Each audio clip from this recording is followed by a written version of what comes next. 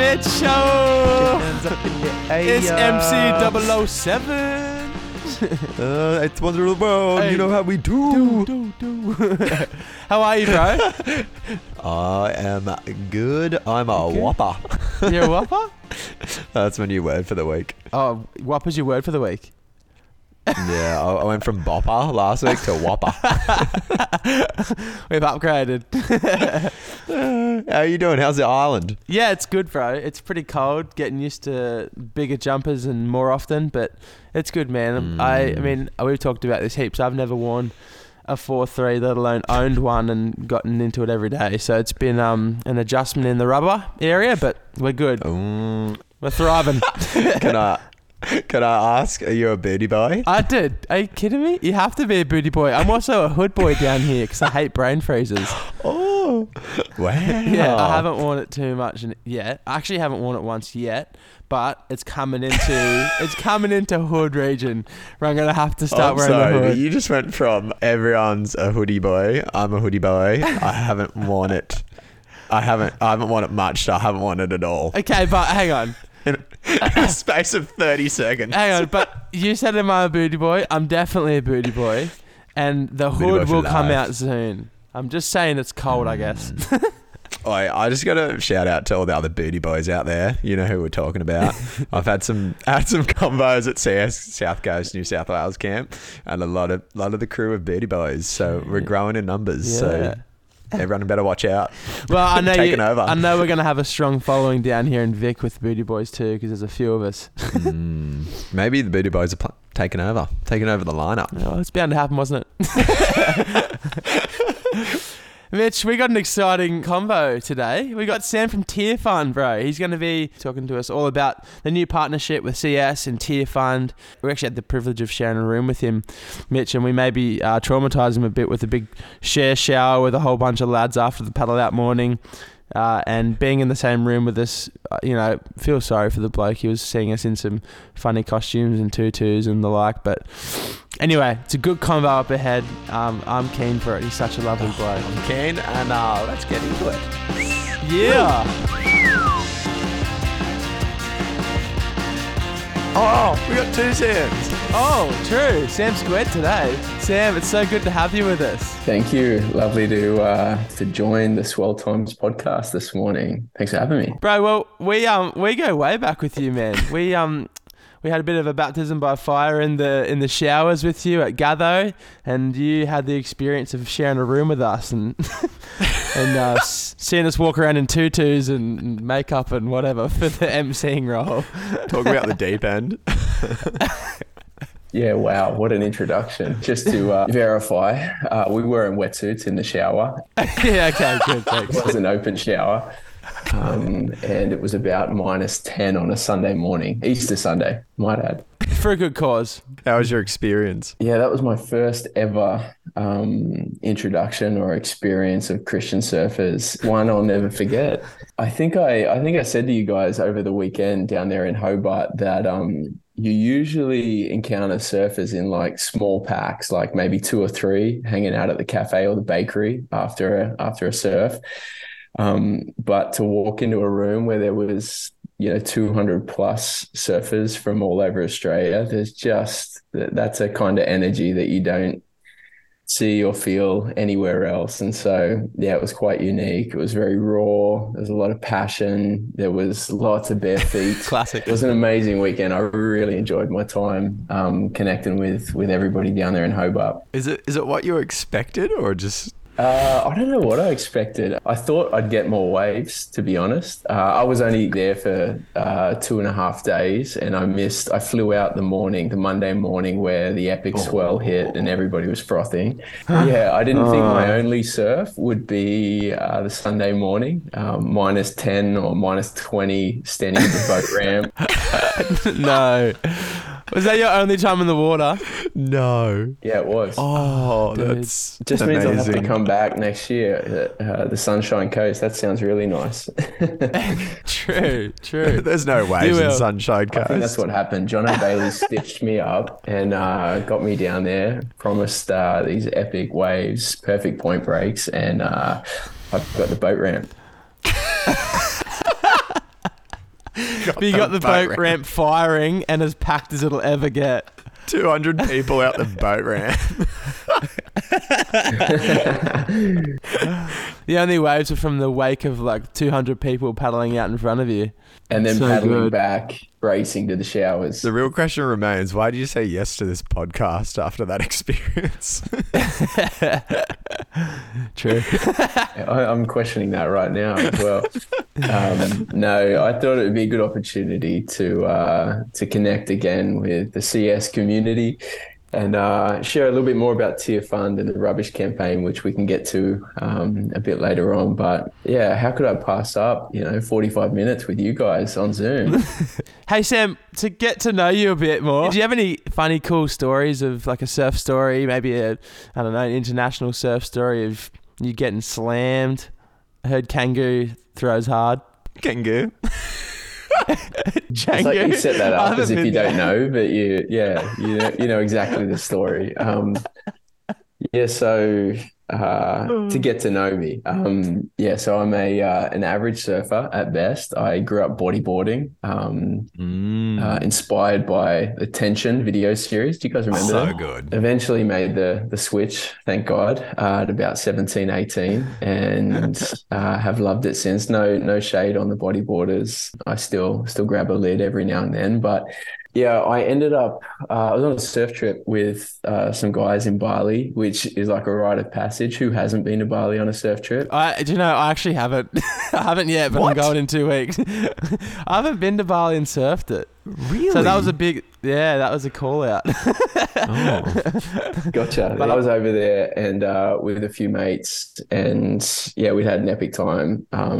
Bali's so much fun. It's the best place to chill, and also there's waves everywhere. Yeah. And literally the last surf of the whole trip, catching up with a buddy who lives there. He's a really good surfer. Canggu's like, it's not even a good day. It's like shoulder high, head high, and we're just chilling out there, got a few waves. We're like, should we go get some lunch? Let's get some food. They've got all the beach cafes. And so just as we make that call, let's go in, final surf.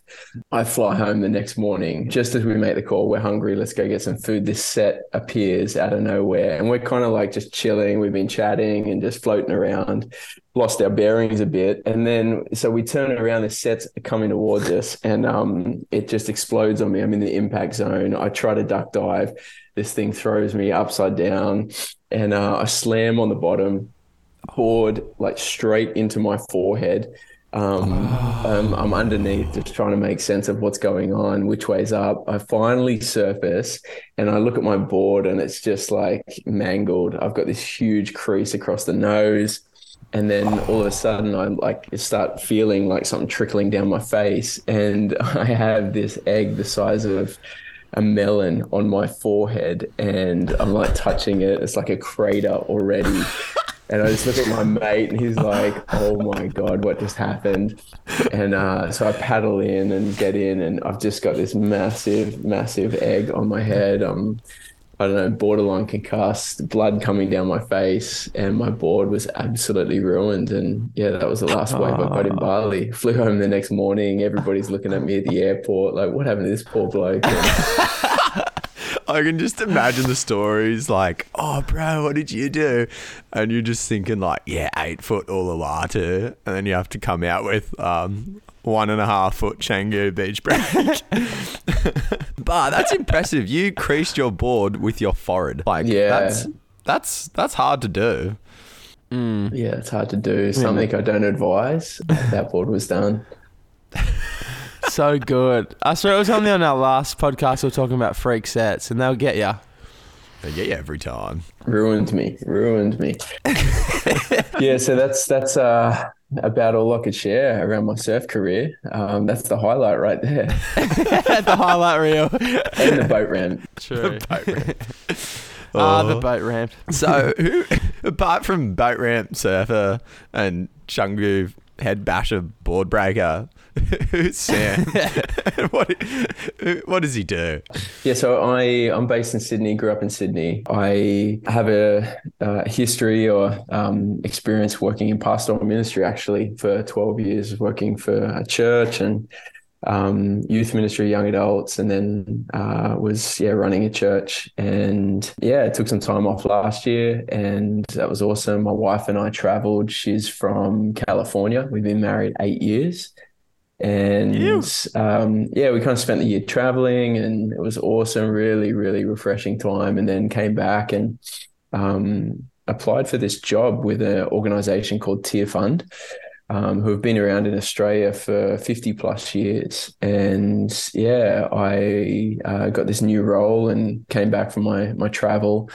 And my focus or my role is church and community engagement for New South Wales. And so I'm a part of a team that helps connect with churches and faith-based community groups, supporters all over Australia in every state. And we are encouraging, supporting people on their discipleship journey and helping them understand what justice, biblically shaped justice, might have to do with that, and how that is a big part of what Jesus has called us to. And so, that's a bit about me and my role, and an introduction to TEARFUND and who they are. They're a phenomenal organization and been doing so many meaningful things, so many beautiful partnerships around the world where they're helping people in really vulnerable communities faced with extreme poverty.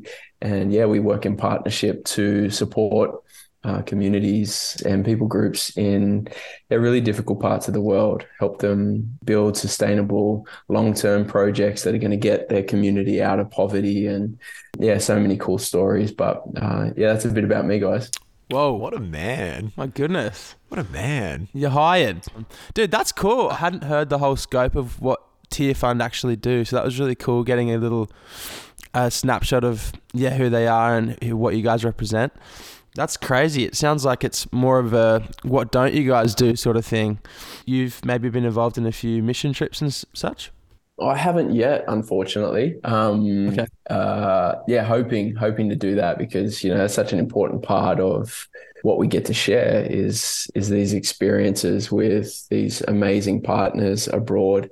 So I guess just to clarify, TEARFUND work in partnership in the hard places. And so, we really feel called to follow Jesus where the need is greatest. It's one of the things we say internally a lot. And so we find ourselves in really complex parts of the world where there's a lot of poverty. As I said, there's a lot of conflict. There can be lots of issues related to climate disruption. And so, we intentionally seek out those areas. And so we work in partnership currently we're in Africa, Asia, and through Asia Pacific. Partnership's a big word that we throw around a lot as well. We're really intentional about that it's not us sending people in to establish projects and come and save the day, but we actually just want to come alongside local community groups, churches in these difficult parts of the world, and support them and their ideas for long-term change and community transformation. So, we really see ourselves as somebody who stands behind the partner and supports them, that they're the one in the spotlight, that they're the one, making the impact, that they're the one organizing and bringing change to their community. And we're just there helping in whatever way that we can, whether it's resource, whether it's training, whether it's some kind of offering that we bring to the partnership that they don't otherwise have. And that results in projects all over the world and in these really difficult parts that reflect the community, reflect the people that they're helping. That's amazing. That's such a beautiful way to kind of go about it, rather than just we're Superman, we're the heroes, we'll save the day. I love that. That's unbelievable, like the scope and the work you guys do. Obviously you have, I remember specifically about the trees because I was frothing. I wanted to plant a tree. So you do a lot of stuff with climate as well as what you just spoke about? We do, because climate is such a big piece of the conversation in terms of the impact on these communities. And also when we talk about justice, Climate really is, part of the conversation that you can't avoid. The reality is that because of things like plastic pollution, because of things that the Western world largely is producing, the impact of that is really having huge disruptive impacts on the environment, the climate all over the world. And I mean, how many books and documentaries and news articles have there been about climate change? And the data's there, and the impact is on, for the most part, on vulnerable communities. And so plastic pollution is created by these huge organizations, global companies that don't have certain measures or aren't accountable for what they're producing and how it's going out into the world. The reality is that most plastic that's produced is only designed to be used once. And so what do you do with that? And you end up with all this plastic, all this pollution that is filling waterways, that is damaging animals and in the sea and on land. And the result is this knock-on effect, this consequential process where people in vulnerable communities who don't have the means to get rid of the rubbish or dispose of it in a healthy way end up with the only choice is to throw it, to create a big rubbish pile, to burn it off. And what ends up happening is that causes so many other effects to their health, to their well-being, to their waterways. And so you have this real systemic issue in terms of climate, in terms of pollution, where because of the things that we're producing, I'm speaking, humanity globally, because of the things that we're producing, it's affecting the climate that we inhabit. You and I living in Australia aren't exposed to the reality of the impact of that pollution. We, in Sydney, the streets are clean, the water's, pretty well looked after. We have these recycle projects and things going on in our community, but other parts of the world aren't so fortunate and don't have the means to be able to do so. And so that's where the justice thing comes in, is because, we're partaking in it, but not suffering the same consequences as others who are less fortunate. And so, that's why we talk about climate care. And our response as Christians, that's the other thing, is that we have this understanding through our biblical worldview, our faith, that God has given us this world to inhabit, to enjoy, and to steward. And so it's so integral to our faith that our response in the way that we live and what we example, what we advocate for, is to look after our world and to look after people. It's huge. So good. Far out, bro. There's so much in that. Hey, I love it. I could just sit and listen, and what can I sign my name on to what you guys are doing? Sounds like you're doing some awesome stuff to prevent and support, and oh my gosh, you're so right. Like all the climate stuff is an issue that needs to be dealt with and acted on. So it's so sick to hear that you guys are doing so much proactive work in those areas. I'd love to know, Sam, how you got into that and your faith journey into it. You sort of mentioned a bit about you've come from a church background and doing some pastoral work. I'd love to know a bit about your story and how God's led you into where you're at now. Yeah, absolutely. Yeah, it's been such an interesting journey. I grew up in church and youth and young adults, and I have actually been talking to Gemma, who's part of your team.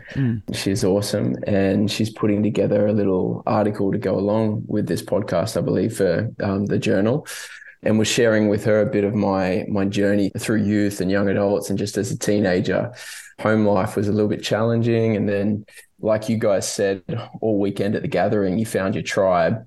That's really what that season of life represented for me in the youth ministry that I ended up finding myself in. It was just this tribe that I needed, this tribe of support, this tribe of encouragement, and this tribe ultimately that, as I was questioning life and God and how does all of this make sense, I saw in my mates this different spirit, this different outlook on life that, I really was drawn to. And I was to discover in time that was largely because of Jesus and the way that Jesus had impacted their life, and and change them. And so, yeah, I too started this journey with Jesus and grew up in this youth ministry, young adults ministry, and just wanted to give back and help. And so I was serving, volunteering, and then eventually went to Bible college and only ever saw myself doing church and pastoring. I really felt called to kind of be in that space and that vocation. And so started in youth ministry, and then eventually ended up, I was running a church campus, which is awesome, beautiful experience, and thought I'd do that for the rest of my life. And then felt like God kind of tapped me on the shoulder, and really there's lots of things going on, but felt to step out in faith again. And this guy I work with, Michael, had started this group in Sydney because there's a lot of social justice stuff going on, and it was a really volatile time, like in the world. It was like COVID, Black Lives Matter had just happened, still implications of that since. Yeah, there's just so many things happening. The climate conversation was becoming more and more prevalent. We decided it would be really beneficial to create a group, an ecumenical group of pastors and leaders that come from different churches, could come together every so often, have dinner and talk about issues of justice and learn from one another. We could invite people in to share on different topics, and really just create this safe learning space where, yeah, hopefully we could go on a journey of understanding biblical justice. And, you know, in our context of ministry and where we were, all these different people in different industries and different spheres of life, how could we learn and educate ourselves, listen, and then hopefully respond in ways that align to the justice mission that Jesus has called us on. And so I was involved in that for a couple of years as a volunteer. Me and my wife would just go to these dinners, and it was awesome. And then end up, on this trip, a bit of a sabbatical, and the end of it came back and this job was open. There was an opportunity to apply. And I guess that space had been a real safe place for me as a pastor to learn and grow. And then coming back, and at this point in my life, there was this opportunity to step into a role where I could now hopefully create those conversations and those safe places of learning for others.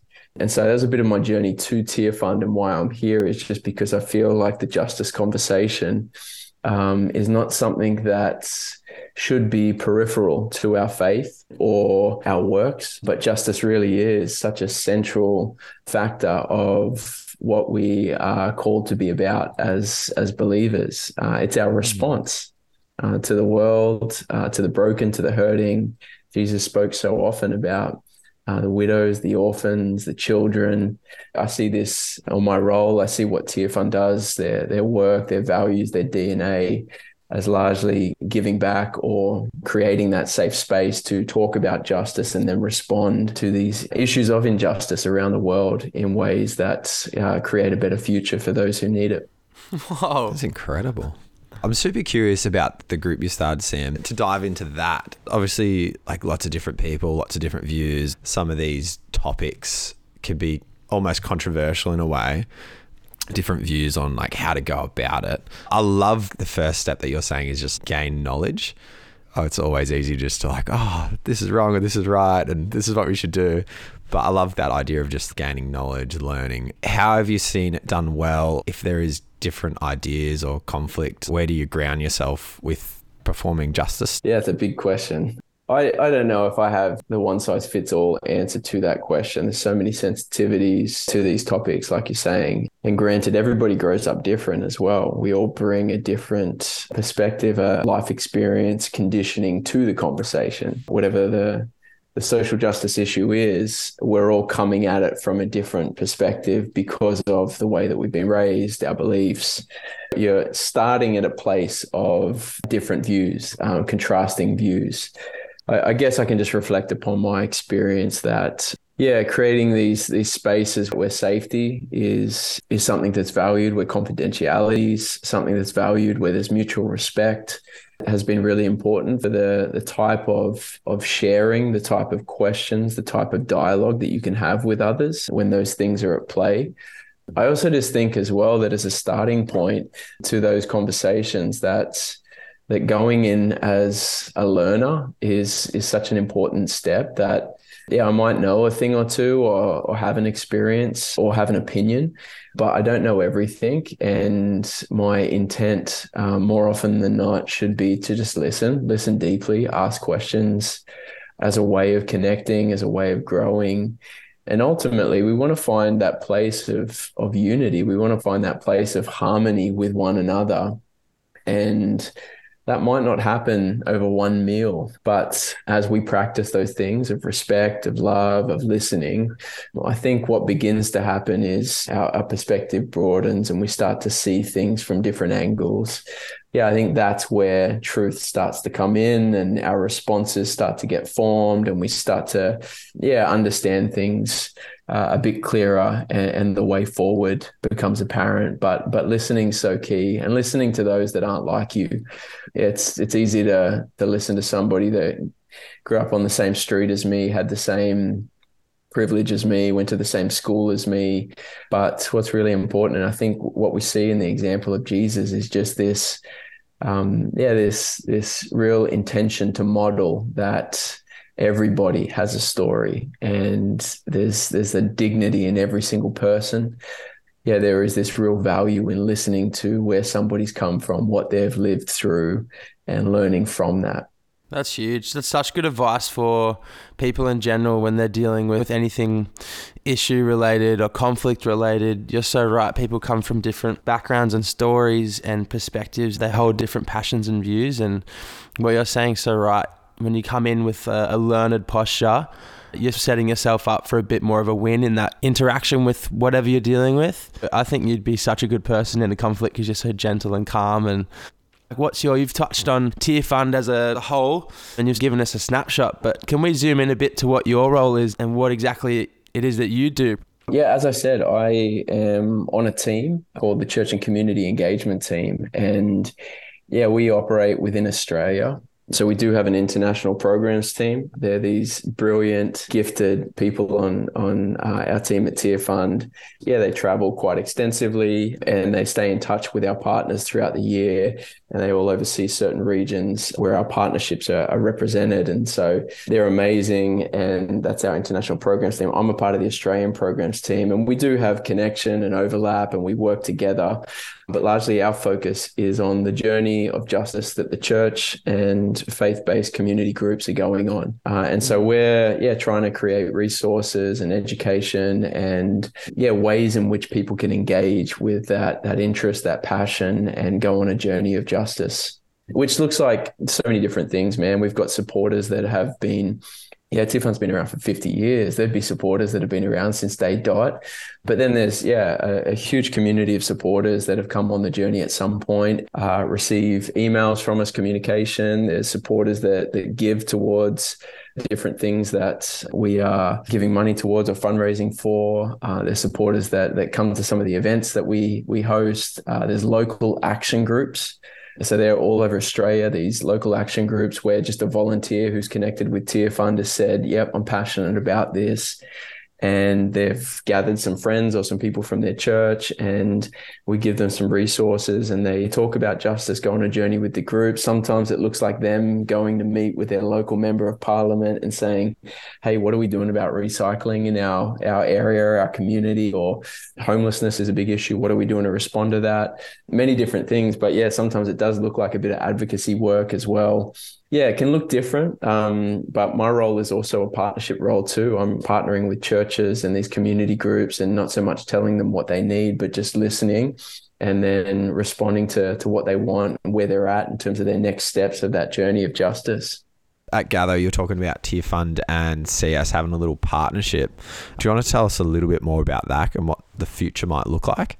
Yeah, absolutely. The Gather in Hobart, that kind of marked the beginning of a whole lot of conversations that have been happening between TEARFUND, a guy on our team who helps with advocacy named Tim Johnson, and John O'Bailey have been talking for a little while, and Elise as well have been involved in the conversations, really integral in, I guess, establishing what we were able to announce and tell everybody at Gathering was that, there's this official partnership between CS and TEARFUND now, which is really exciting. And it's based around the rubbish campaign, which we spoke about. And we had the moment or the opportunity at Gathering to jump on the little QR code, which I was talking about. And then also I think Jono sent an email after gathering to everybody with the opportunity still. If you haven't had the chance to sign the petition, you can. It's still online at TEARFUND, and maybe we can link to it with the notes. But essentially, we were beginning then this partnership, which looks like a real mutual interest around this rubbish campaign that has surfaced. That there is this value or this care. It's instinctive that we love the world that we're in. We love the ocean. We care about the condition of it. We care about pollution. We don't want polluted waterways or oceans. But then also as Christians, we care about the vulnerable, the hurting, the needy. And so, there's this real mutual connection point in terms of what the campaign represents and what we're responding to. And so, as I described, this rubbish campaign is a real opportune moment of time. There's a lot going on globally that we're trying to maximize. This window or this opportunity that's presented itself right now. And the way in which we see, ourselves maximizing the opportunity is to raise as much awareness as possible, get as many supporters, as many signatures on that petition, as many people voicing their concern about rubbish and plastic pollution around the world as possible. And so what's happening big picture is that in 2019, there was this response and this call upon the top 4 plastic polluters in the world. There was this campaign against them to have accountability, reporting, to lower their plastic pollution. And the campaign was incredibly successful. TEARFUND and many other agencies were all calling for change that resulted in over 50,000 lifestyle actions and petition signups around the world. And then resulted in these 4 companies, the largest plastic polluters in the world, Coca-Cola, Pepsi, Unilever, and Nestle. All 4 of them, as a result of the campaign, responded and put in measures that weren't prior in place. And so that made a really big difference. But what's happened since is obviously plastic is just produced at such alarming rates. It's increased through other means and other organizations. And so there's this real critical moment where there's so much pollution around the world. 1 in 4 people, which is just a staggering stat, 1 in 4 people on planet Earth don't have a safe way of disposing of rubbish, which, as we described earlier, means that they're burning off or it's going into a rubbish pile that has a whole lot of other consequential effects to their health, to the community, to their well-being. Just becomes this snowball problem for these communities that don't have a way out. Largely, they're not the ones producing it. It's a warehouse or an organization in another part of the world, and they're not the ones consuming it, but it's a real big problem. And so the opportunity is that governments have been meeting. The UN has called this big climate meeting. And so over the course of the next couple of years, there's going to be these meetups, and they're titled the INC meetings, and they're happening a few times throughout the year. And there's 170 plus countries that have signed on to be a part of the conversation. And what they're developing is a legally binding treaty. And so that would put in place measures that countries legally have to adhere to in terms of plastic pollution and production and the rubbish that we're producing and the ways in which we deal with it. And so that would be a phenomenal outcome if at the end of the conversations that there is this legally binding treaty, not a voluntary one, but legally, so that all organizations have to adhere to it. That would have huge impact on these communities that otherwise don't have a way to deal with the rubbish problem. And so that's the opportunity that we have right now. That's why we're raising a lot of awareness, because we want the church and Christian groups to voice their concern to our members of parliament, which is what we're doing with the petition. We're taking it to our environmental minister, who is sitting at that table in those conversations. And we're essentially raising our voice to our minister saying, hey, this is a concern of ours. We want you, on behalf of Australia, on behalf of the people that you represent, to tell them that this is an issue. This is something we're passionate about, a concern of ours. We want a legally binding treaty. And so that's why it's so important that we get as many signups as possible to the petition. And as the campaign continues, have as much noise and response and community action as possible.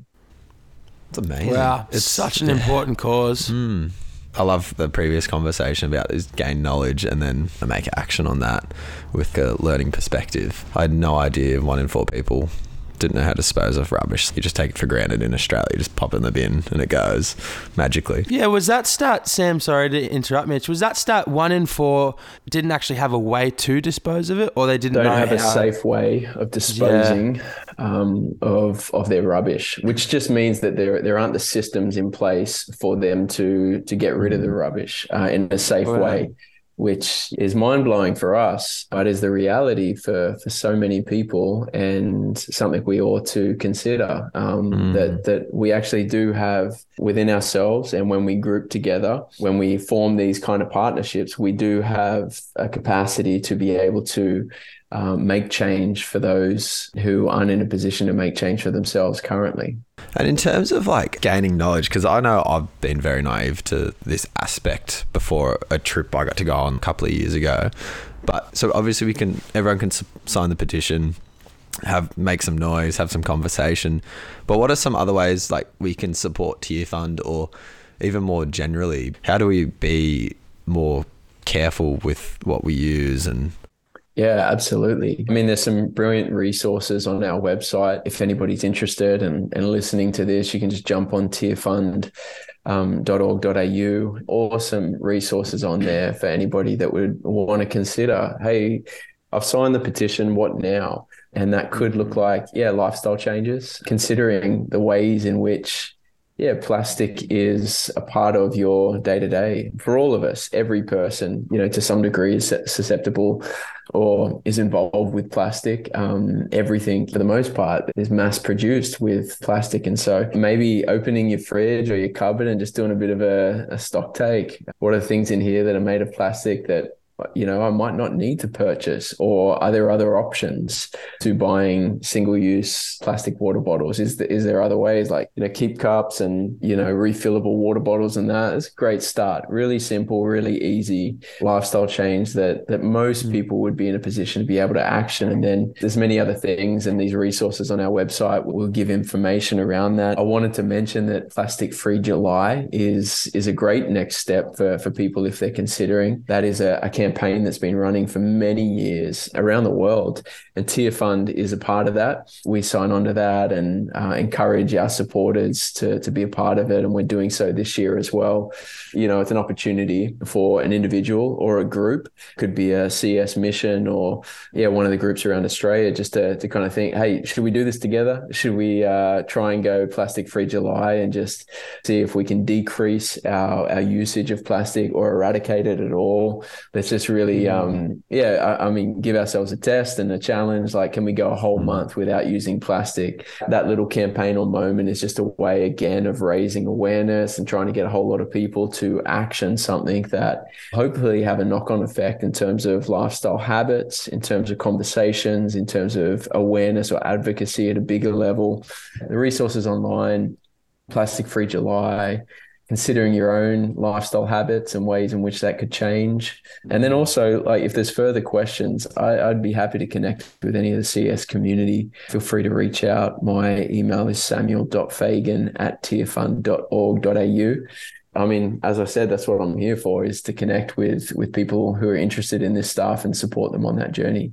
There's so many practical ways to go about helping this cause, and it is obviously an issue that needs to be talked about. But I'm a victim to it too sometimes. When people bring up, like, pick your rubbish up or put it in the right bin or whatever, it's like, it's somewhat like joked about almost. The culture of it or the language around it needs to be shifted as well. Like, it's not just something that's like, oh yeah, 3 for the sea, like save the turtles, joke about it and not really act on it, but that there actually needs to be like a culture shift or a language shift in how we talk about it, that it is actually an issue. And disposing of what you have correctly and really actually thinking about it. And this is not one of those, this is actually one of those issues that you could see it as a big picture and go, well, I got nothing to do with that because it's so removed from me. Like, what's me just not using a keep cup this week going to do? But it does actually make a difference, doesn't it?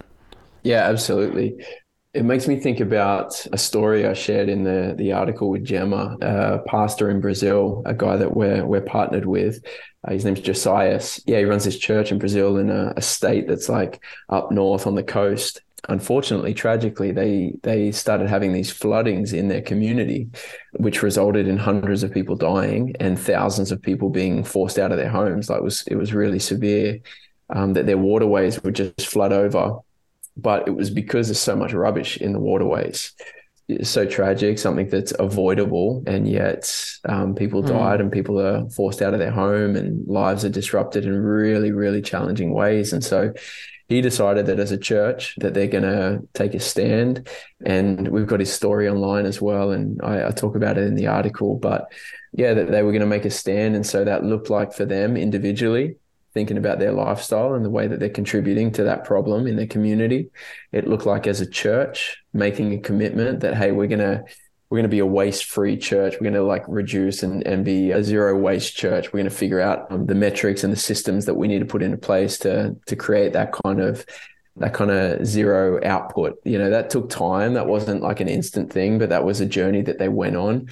And then the other thing which they started doing was advocating or lobbying the government, saying, hey, this is not okay, that there's all this rubbish in our waterways, that this can't be healthy, this can't be long-term or sustainable. We're seeing the consequences of it already. Something needs to change.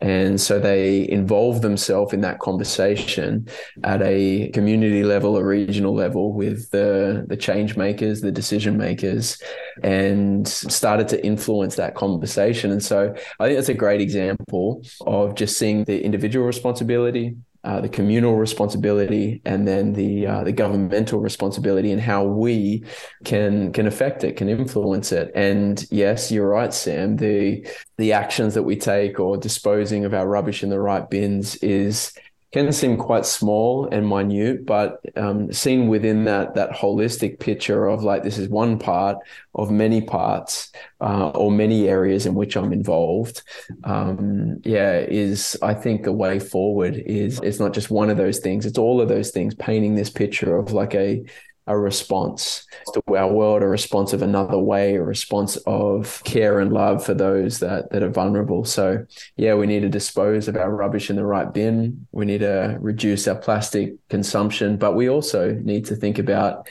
what groups can we rally and who are our members of parliament or the decision makers, and how can we get in front of them? How can we influence them? How can we tell them what we care about so that they can represent us? Because ultimately, members of parliament, they're there to represent us.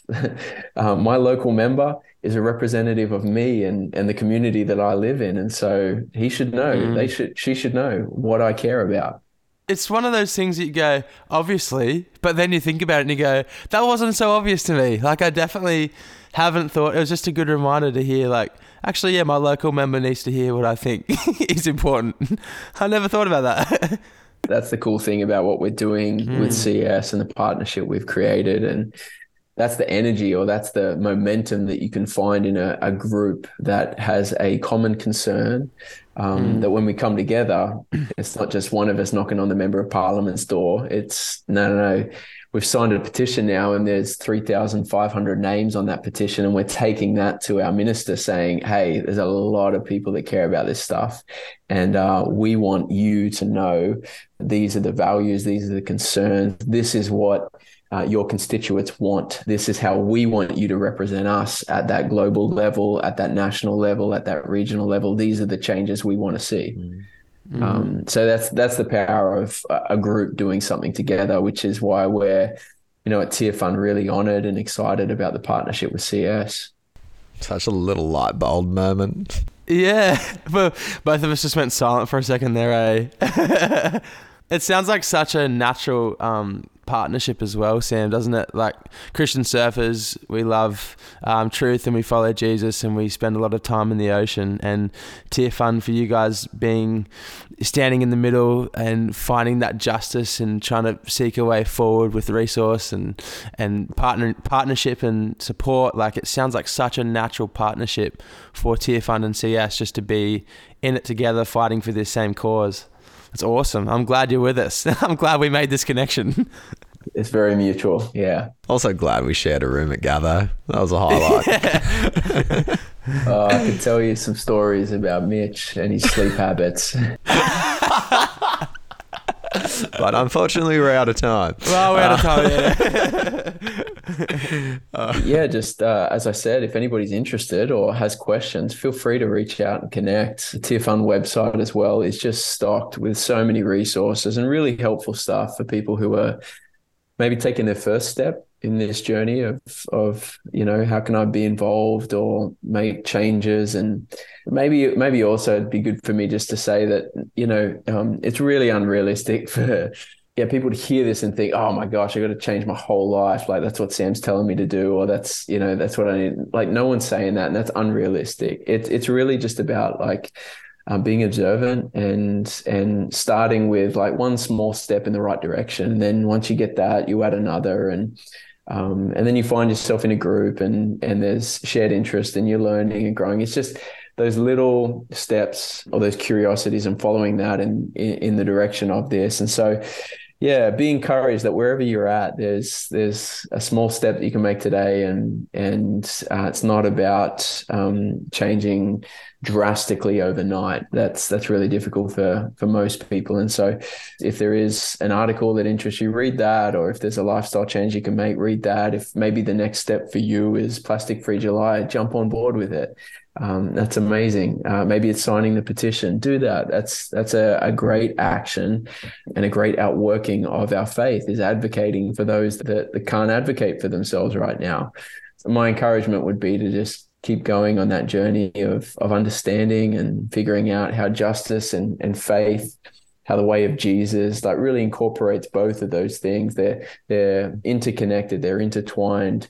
And ultimately, that looks like loving the world around us and the people around us. So encouraging. Oh, Matt, you've just caught Mitch in a trance again. So many light bulb moments are going off in him. I'm just staring at the distance, just trying to digest it all. Make sure to jump on TEARFUND, jump on the website, follow them on socials, all the usual stuff, and keep up to date with what they're doing and what CS is partnering with them. Can we also just throw to you, Sam, one more time for any practically things like we can be praying for you, and you can be selfish here, for you and your wife. I'm sorry, I don't think you've mentioned your wife's name. Her name's Cheryl. Cheryl, awesome. For yourself and Cheryl, is there anything that we can back you guys as a tribe and be praying for practically? Man, thanks. Thanks so much. Thanks for asking. Yeah, prayer is such a big part of what we do at TEARFUND as well, in terms of our response to so many things that just seem overwhelming and beyond us. And these are big issues we're talking about. And yeah, what a beautiful invitation that God gives us through prayer to respond in prayer. Yeah, I think what comes to mind is, this rubbish campaign and what we've been talking about, adding our prayer to it, that the communal voice, the petition, and those that are interested, their passions, and all the people that have added their amen or their voice to what we're asking for with the rubbish campaign, that ask would fall upon the right desk, or would connect with the people who are making the decisions at the right time, and that there'd be great favor upon that conversation. Favor in terms of what we're asking, but ultimately favor for those who are vulnerable, who are oppressed, and in really challenging circumstances around the world. And so praying for favor with those conversations would be great. The global conversation that's happening. And then the other thing I'd ask for is if the CS community could be praying for TEARFUND and our partners abroad. Man, these partners are the real heroes, and they're on the ground in their local communities with, as I said, some really, really complex dynamics. There could be conflict at a national level. There could be conflict at a regional level. They're faced with a lot of poverty and a lot of systems that aren't in their favor. How cool that they've put their hand up, that they're following God, that they're responding, that they're leading the way and trying to pioneer something new for their community. And so I think praying for those men and women around the world, in Africa, in the Middle East, and in Asia, who we're partnering with, and upholding them in prayer, asking for God's protection and God's covering as they do his work. So good. So much to be praying for. Oh man, I was so encouraged. About a month ago, one of one of our potty listeners, absolute legend, was like, you know what I do? Whenever like there's a prayer point, I just stop the podcast, shoot it up so I don't forget, or he writes it down and then prays for it later if he can't at the time. So if you're the praying time, can we shout out that potty legend? Yeah, I was due to late. He's a champion. So that was so encouraging. I think I met Judah. Is he a mission leader up north? Coughs. Yeah. Yeah. So yeah, if you guys are the praying type like Judah, pause this right now, send some up. Or if you can't, send it up later when you can and have the opportunity to. But yeah, we'll all be praying. And yeah, thanks Sam for coming on the potty. It's been unreal. Thanks for all the stuff you do in Tear Fund. And no, thanks so much for having us, Mitch and Sam and CS community. Grateful. Look forward to connecting again. Yeah. We'll see you at the boat ramp. Very soon. See you at the boat ramp. Thanks, Sam. See you guys. Bro, what a combo. Dude. What a combo. What a man. What a heart. What a partnership. What a guy. What such wisdom and fire out. How soothing is Sam's voice. It's awesome to know that CSA's partnered up with such an awesome organisation that are just out with a heart to do such good, and like to stand in the gap of such a there's so many things that that need working on and that need justice, and to hear Sam's heart and Tear Fund's heart behind being able to stand in the gap and support those in need and the issues that need attention. Oh my gosh, what a partnership. It's just so cool that we can partner up with them and do something like cleaning up the oceans. That's awesome. And helping the environment. It's awesome. I have to say, I feel slightly silly at the start of the podcast because I thought it was just about rubbish and trees, which is unreal. But man, it's so sick to see how deep it goes into all those justice and social issues. So yeah, and so much to learn, man. Like so much wisdom in that bloke and that human.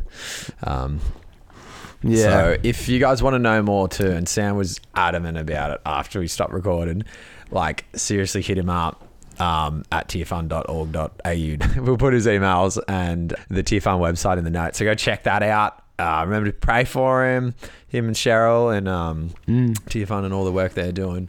Yeah. So good. Well, bro, we'll see you on the next one. We're going on a trip soon, baby. We're worldwide. We are going to roadie with Sea Salt, and we're going to be filming a few potties here and there, but bro, keen for the next one. Privilege as always. Thanks for listening, legends. I mean, thanks for listening, frothers. Weapons. Lads.